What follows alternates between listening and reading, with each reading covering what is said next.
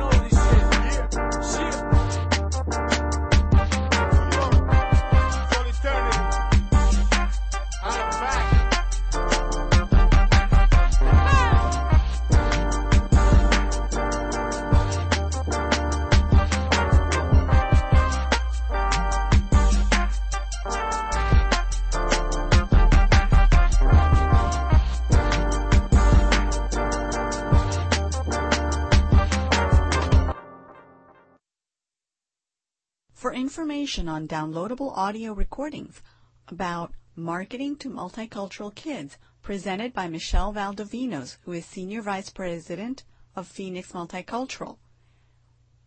Hispanic Perspectives on Advertising, presented by Liria Barbosa, who is Research Director of CNR Research.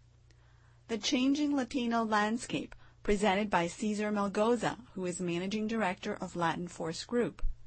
Best in Class Hispanic Strategies, presented by Carlos Santiago, who is president, and Doreen Allen, who is managing partner of the Santiago Solutions Group.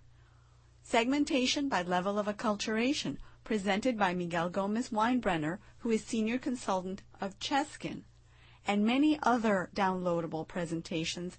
Visit our resources section at www.hispanicmpr.com/resources/HMPR-products. That's HispanicMPR.com/resources/HMPR-products. Or click on the Resources button at the top of the HispanicMPR.com website. We hope you enjoyed this presentation of Mi Barrio, a single by Loquísimo from the Sueño Neoyorquino album, brought to you by Hispanic Marketing and Public Relations, HispanicMPR.com, providing you essential information on America's largest minority.